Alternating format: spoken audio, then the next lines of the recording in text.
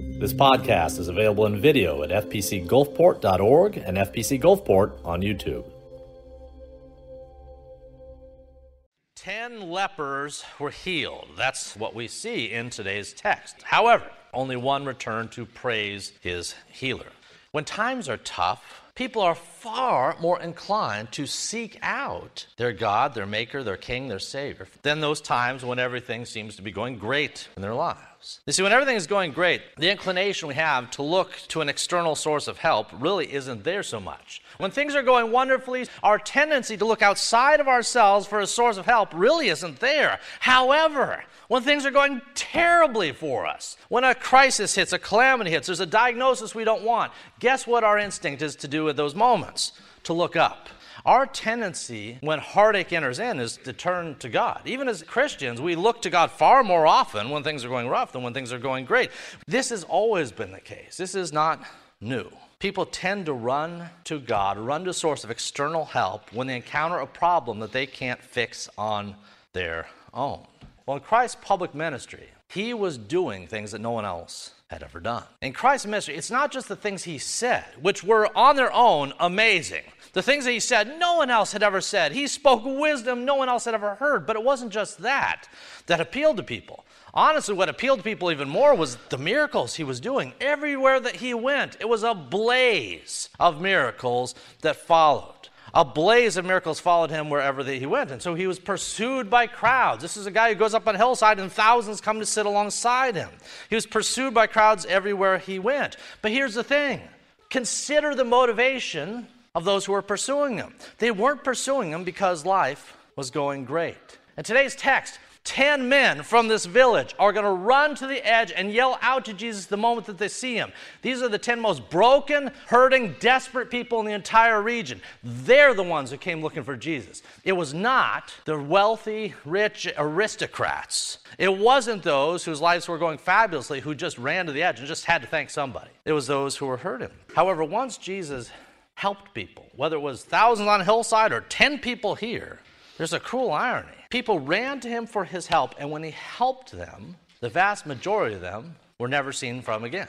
We all need help, but when we get that help, what's our response after having received it? Well, numerically, statistically, 90% of those in this story, they might have had gratitude in their heart. I'm sure they were grateful, but they didn't demonstrate that gratefulness, that thanksgiving in any specific way to the one who had assisted him. They were long gone. This morning, that's what we're going to look at. This Thanksgiving week, we're reminded that God has done so much for us. He has blessed us in more ways than we can possibly count. The question is our heart filled with thanksgiving for what he has done? Now, before we look at verses 11 and 12 and dive through our text, let me mention something I'm thankful for. That is not something you would expect that anyone would ever be thankful for. Praise God for leprosy. Praise God for cancer. Praise God for hardships. What do I mean by that? Sometimes the things that we want the least are the things that have the capacity to do our spiritual self the most good. In order for these 10 men to seek out Jesus, they needed a reason. And there's nothing that motivates us more in the pursuit of our God than when our lives are falling apart. There's nothing that motivates us more to pursue God than when we have desperate heartache, terrible diseases, hardship. These are what God uses. There's more people who have turned to Christ because of those things today. There's more people that are walking with Christ as a result of having those things in times past than as a result of all the gold and wealth in the world combined. There's more people following Jesus. There's more people running to Jesus. There's more people praying to Jesus. There's more people in church this morning on the basis of some heartache they've encountered in times past or present than all the riches and gold of this world combined. 10 men ran out to meet Jesus, and they ran out to seek him because they were hurting. Those who were doing fine left him alone. Praise God for those things that we would never call down upon ourselves, but he in his wisdom knows can be used to cultivate our spiritual self. Let's build on this point as we look at verses 11 and 12 and work our way through the text. Verse 11. Now it happened as he went to Jerusalem that he passed through the midst of Samaria and Galilee. Then as he entered a certain village, there met with him 10 men who were lepers who stood afar off. All right, At the outset of these verses, we see that Christ is traveling to Jerusalem. Now, if we just stand back from the text and don't fit it in its context, that won't mean a whole lot. He went to Jerusalem at various intervals in his life. Well, here, this is towards his Passion Week. He's heading towards Jerusalem. His face is set like flint because he knows what fate awaits him. And yet, as he heads towards Jerusalem in Luke chapter 17, as he does so, he takes a curious route. He takes a route that others don't take. He took a route that would lead him right through the midst of a region called Samaria. Now, Samaria and Samaritans were not held in high regard with the Jewish community.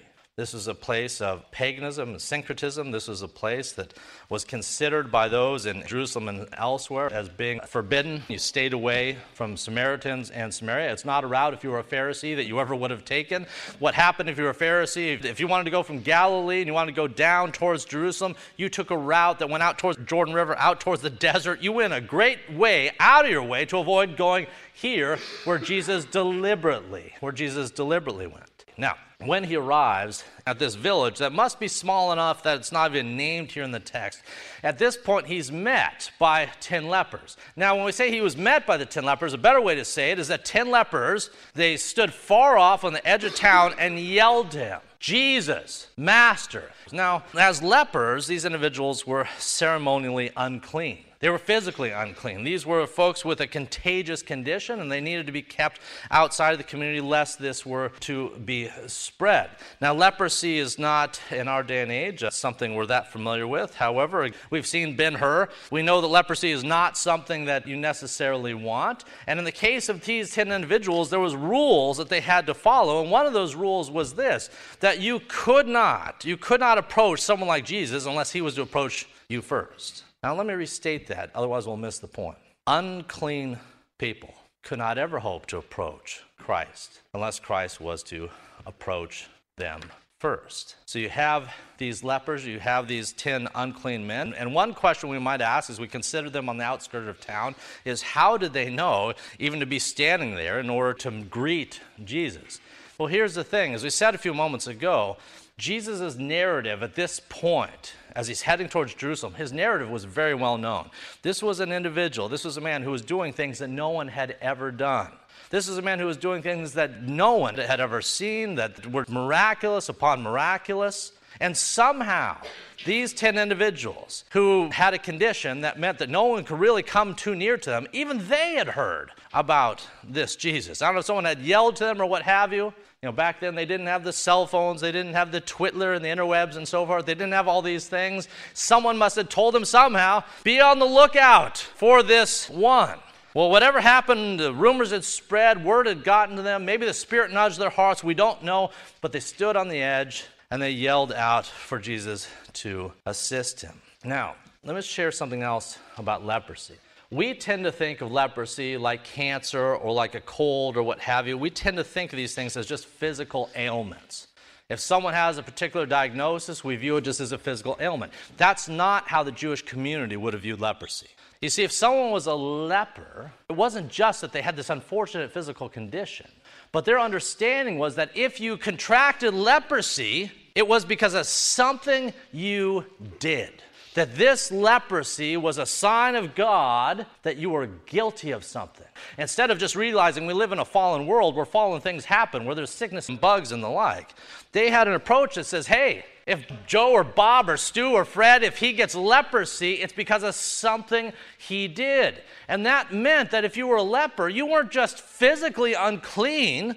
When your peers in the community of the village up the hill, when they looked at you, it wasn't just that you were sick. Oh, poor Stu, he's sick. It wasn't just that. They looked at him and says he's guilty. And this is God's heavy hand upon him. Now, there is biblical precedent for that. If you remember the story of Miriam. Miriam was who? Was Moses' sister.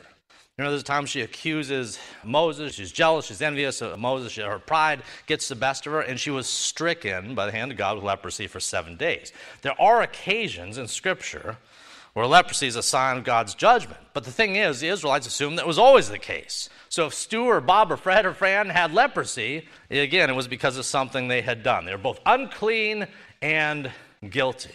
The last sort of people that the religious elite would ever have sought out, The last sort of people that a Pharisee would ever engage in any discourse with was the very ones that Jesus sought out, because this was not an accidental encounter here.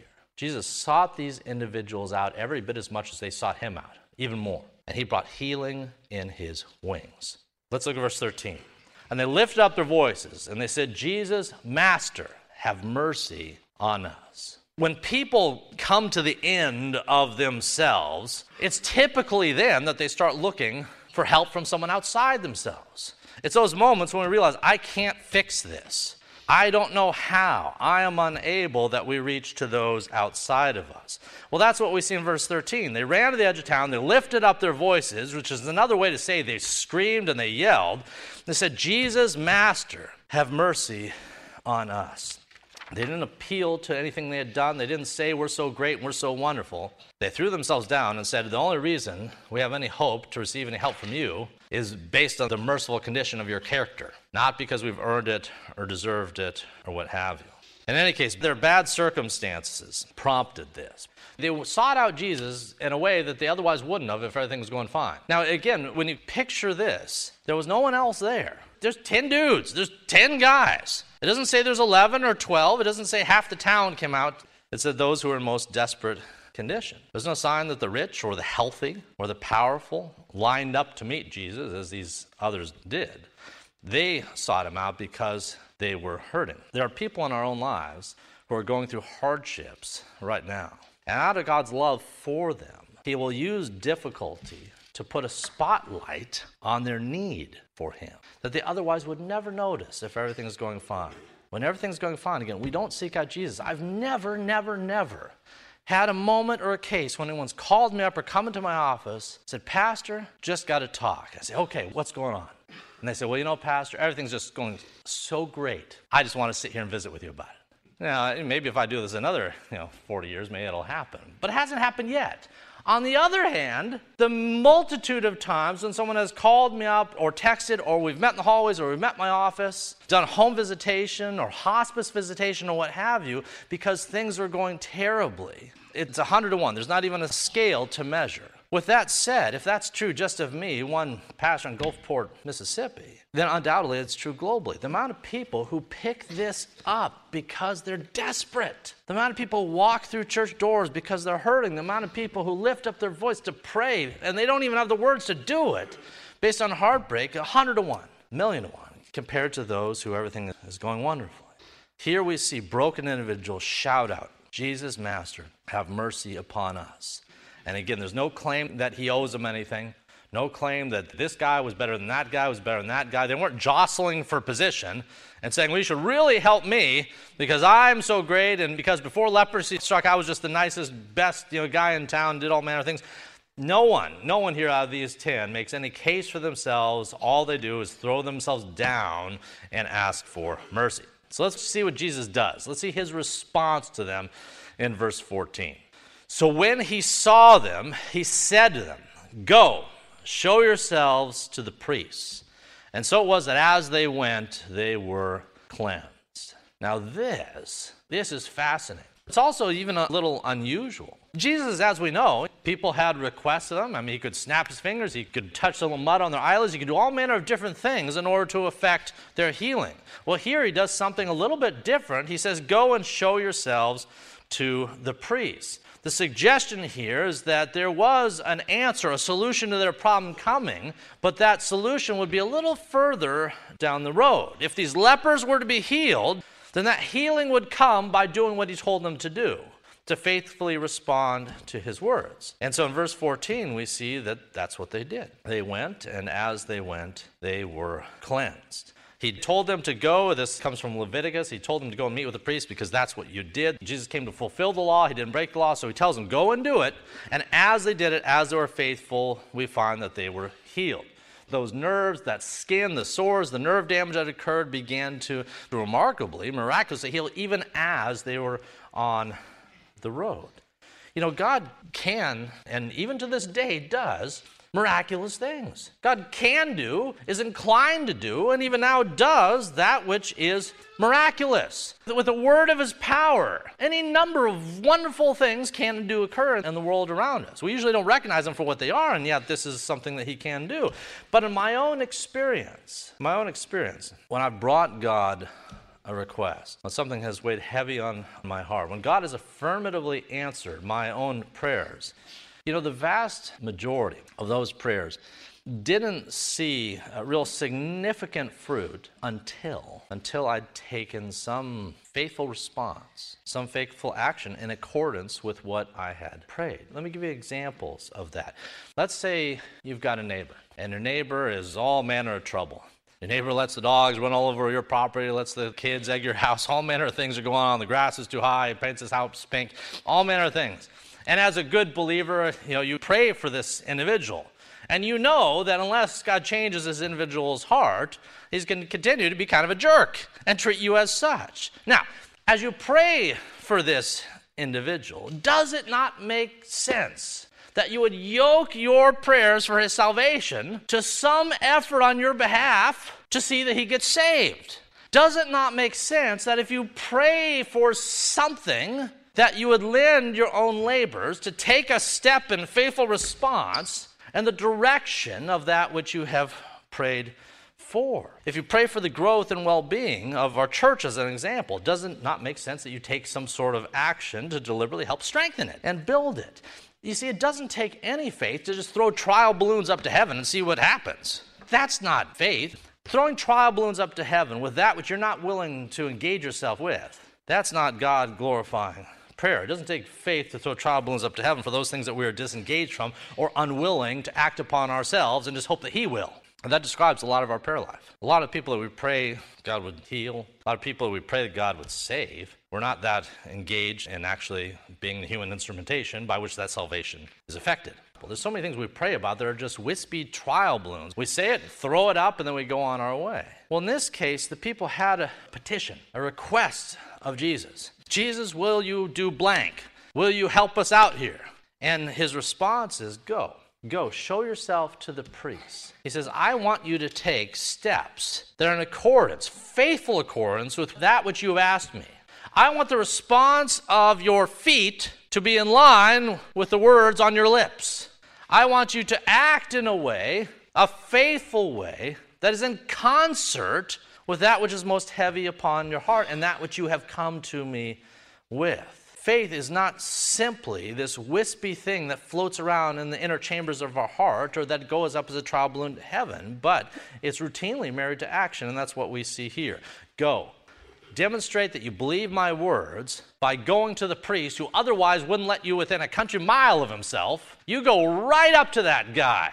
You pat him on the back and you say, check me out, I am healed. That's what he was telling them to do. He says, go. By the time you get there, all's going to be good. Now, I suppose they didn't have much to lose, and yet there was a certain measure of discomfort that came with the journey and risk that came with being further ostracized by the population, and yet they went. They demonstrated this faith by going towards the priest. Let's look at verses 15 and 16. Verse 15, one of them, when he saw that he was healed, one of them, as he went, and the sores started to resolve on his skin, his joints felt stronger, and his nerves could suddenly have feeling they didn't previously have. One of them, when he looked at himself, saw that he was healed, he returned, and with a loud voice glorified God. He was yelling and screaming about his enthusiasm and his excitement for God every bit as much as he was asking for help a few verses earlier. With a loud voice, he glorifies God, and he fell down on his face at his feet. He could now come near. Healing had occurred. The man was healed, and now he could approach. He could approach his Savior. He fell down on his feet, and he gave him thanks. Verse 16 concludes with this statement, and he was a Samaritan. All right, the previous verses, up to verse 15, they said, all right, 10 guys, we got 10 of them. 10 men had originally petitioned Jesus, and he healed them all. Just like he fed all the thousands on the hills. In fact, there's no picture we have of Jesus kind of indiscriminately not healing people. If they came up to him, if they asked for help, if they were blind, if they yelled up to him, if they even touched his robe, they were healed. Well, here's what that same thing happens. Those who seek him out, they receive healing, but after having been healed, only one of them Only one of them had a response to go back and give thanks. Now, I'm sure all of them were grateful. Don't get me wrong. I'm sure all of them were like, hey, this is great. Woo! I can now go back to my family. I can go back to my job. I can have my life back. But they were all grateful. But they weren't all thankful. See the difference? The world around us, we all know we got all sorts of blessings. Blessing upon blessing upon blessing. In our hearts, generally speaking, we're grateful. We don't always take that gratefulness, though, and give thanks to the one who blessed us. This guy did. That was his response. And as wonderful as that is, the thing that stands out in this text is not so much that he came back, although that's wonderful and amazing. What stands out in this text is who this guy was. Verse 16 says, he was a Samaritan. There is not an epithet you could have used in this day that is stronger than to say that man is a Samaritan. Whatever foul language you can apply to someone you don't like, multiply it times 10, and this is what you get. And to prove that, you know what the Pharisees, when they wanted to insult Jesus more than they could possibly insult him, do you know what the Pharisees said of Jesus in John 8? What they call him? A Samaritan. There's no stronger thing to say, no stronger insult than to call someone a Samaritan. And the very one of who this insult held true, the very one from this community that was ostracized and hated to the degree that people just went around, they didn't even set foot in their land, the very one who came back to Jesus was the least likely one to. He was a Samaritan. Samaritans were considered the worst of the worst. They were people with a mixed religious background. This stems from the exile and the return. A mixed religious background. They were thought of being outside of God's covenant, the worst of the worst. And because of that is true, it is ironic, for lack of a better word, but it's ironic that it's a Samaritan who is the one who returned. You know, Jesus once said, I came to my own, and my own received me not. He came to his people. The fulfillment of centuries and centuries of prophecies that said that this guy would come and he'd do the exact things that he did. And when he showed up and did the things the Scripture said he would do, my own received me not. Now, while that's a sad observation, it's an encouragement to see that while some rejected him, not all did. And that some of the least likely to seek him out and show gratitude and thanksgiving and even love and affection for him were those who were from outside of this covenant community, which is why God ushers in, through Christ, a new covenant, which includes people from every tribe and every tongue. And that's what's being anticipated here. The expansion of the kingdom to every tribe and tongue and nation on earth. All right, let's look at verse 17 and 18. So Jesus answered and said, were there not 10 cleansed? But where are the 9? Were there not any found who return to give glory to God except for this foreigner? As we said before, when things are going well for folks, their perceived need for God decreases accordingly. I've shared this story before, but when we were in Wyoming, we were there for about 5.5 years with a church plant, beginning in about 2008. And when we were there, I served for a period of that time in a hospital chaplaincy. I had the privilege and the opportunity to be with folks who were going through crisis, either themselves based on their own health conditions or more often on behalf of loved ones and family and the like. I had a lot of opportunities to meet with folks in the ER and the ICUs, and what I found was, again, in those moments, even the most hardened Marlboro man of Wyoming will happily talk to the pastor when their son's ATV is rolled over on them, when some terrible thing has happened and they need help. I met with all sorts of people in that environment who in that moment would absolutely accept prayer and would absolutely talk about God and would absolutely talk about matters of faith. But I'm sad to report that these same folks don't necessarily respond thereafter by running out and praising God for what God has done to answer their particular prayers after their discharge or after their health improves. It does happen at times, but I would say the ratio is probably not much different than what we see in today's text. Maybe something around 10%. Even we as Christians, sometimes we can act in a way that's ungrateful to God for all that he has done. If we were to analyze our own prayer lives, we have an acronym. It's called ACTS. If you've been with us on Wednesday night, sometimes we use that in our prayer time, ACTS. The first A in ACTS is what? Adoration. So when we pray, we're supposed to give adoration to God. That's part of a healthy prayer life. What's the C? Confession. We confess our sins. So we adore God for who he is and for what he's done, and we confess our sins. What's the T? Thanksgiving. We give thanks. We say, God, I presented this issue to you, and you have redressed it, you've healed it. What's S? This is the tricky one. Supplication. Fancy way of saying this is when we ask God for things. Supplication is we say, God, I have this issue, my aunt has this issue, my brother has this issue, my child has this issue. Would you please help? Now, if you were to analyze your own prayer life, the overwhelming bulk, generally speaking, of our prayers, although theoretically they should be broken down, and in a perfect world we'd do a lot of adoration, confession, thanksgiving, the reality is that our prayer life is overwhelmingly geared towards supplication. We typically go to God when we need something. We typically go to God when we're looking for assistance. In that sense, we're not unlike the 10 lepers who lined up for Christ's help here. But the thing is, after we receive that assistance, many times, again, we just move on and keep God behind the glass in an emergency brake. We keep him behind glass until the next crisis strikes. If that's your tendency, it's a tendency you need to break. If it's your tendency to keep God at arm's length except when those times when crisis strikes, again, this is unhealthy. Where are the 9, Christ asked? And we weren't there, so we don't know the look on his face, but I got to think it was, a sigh in his heart. He knows what he's just done. He knows what's just occurred. 10 lepers were healed of the most hideous disease at that time that you could have. At least it was treated as the most hideous by the community around them. And he gave them their lives back. He gave them their lives back. He gave them everything. It's not just that he healed their body. He gave them the ability to go and hug a spouse. He gave them the ability to go be with their children again. He gave them the ability to go pursue their vacation. He gave them their life back. Not just their health, but their very life. And in that moment, when you could expect 10 men to rush across the field, it wasn't that far. It's not like this was go 10, 20, 30 miles. It wasn't that far. He would have expected 10 men whose joints now worked, whose feet could now run, to rush across the field and fall at his feet. Only one did. And so, undoubtedly, with a sigh, he says, where are the other 9? If you got everything that you ever wanted today, would you be as quick to pray to God tomorrow? The God of the Bible is not a genie. He's not a cosmic vending machine that exists to give us whatever we want. He's a relational being that desires a relationship with those that he has made. And he desires that we would always be at his feet. But is that what we want of him? My suggestion to you is don't let yourself ever be counted among the 9, but commit yourself to being the one who consistently returns through prayer, through scripturing, through devotionals, through church activities and the like, who consistently runs to the feet of he who has saved you. All right, let's look at the final verse now as we wrap up, verse 19. Verse 19, and he said to him, arise, go your way, your faith has made you well. Throughout the Bible, time and time again, Christ would help people and heal them, and then he would say this fascinating thing. He would tell them upon healing them, he would say, your faith has made you well. Now, why? Why these words? What's this statement mean?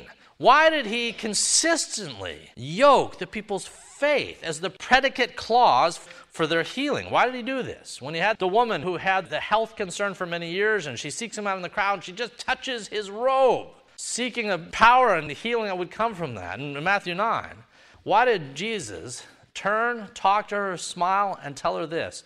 Your faith has made you well. Why? Why when a blind man cried out, Luke 18, cried out to Jesus.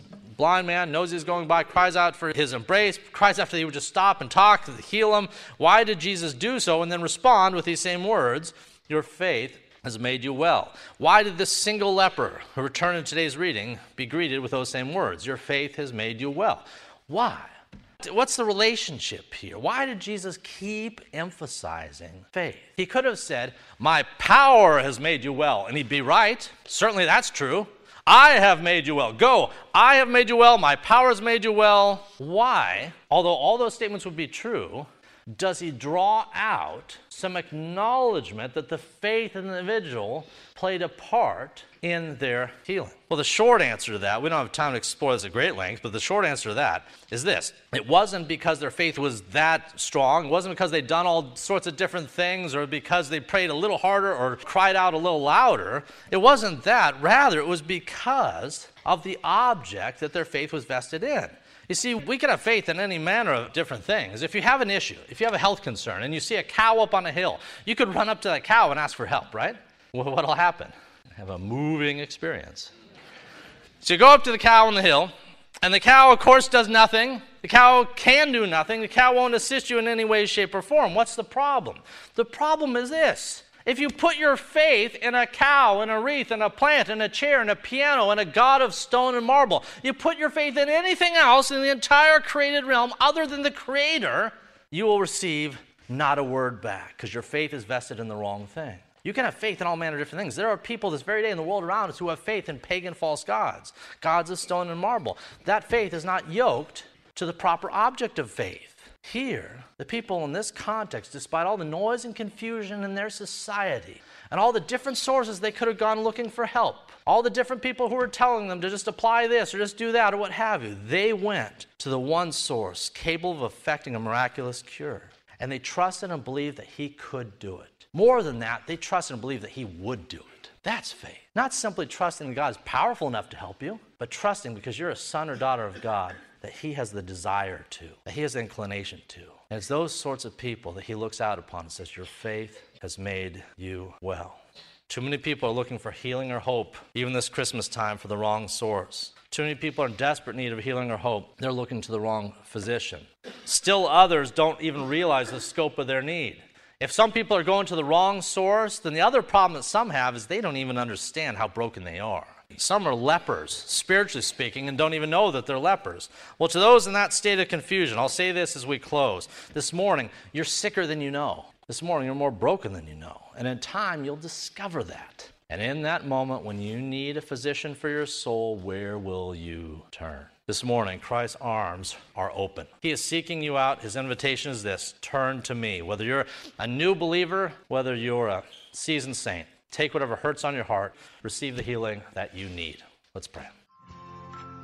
If you'd like to check out additional recordings or videos by Dr. Toby Holt, please visit our website at fpcgulfport.org. And if you're on the Gulf Coast, come join us at 11 a.m. Sundays at First Presbyterian Church of Gulfport, Mississippi.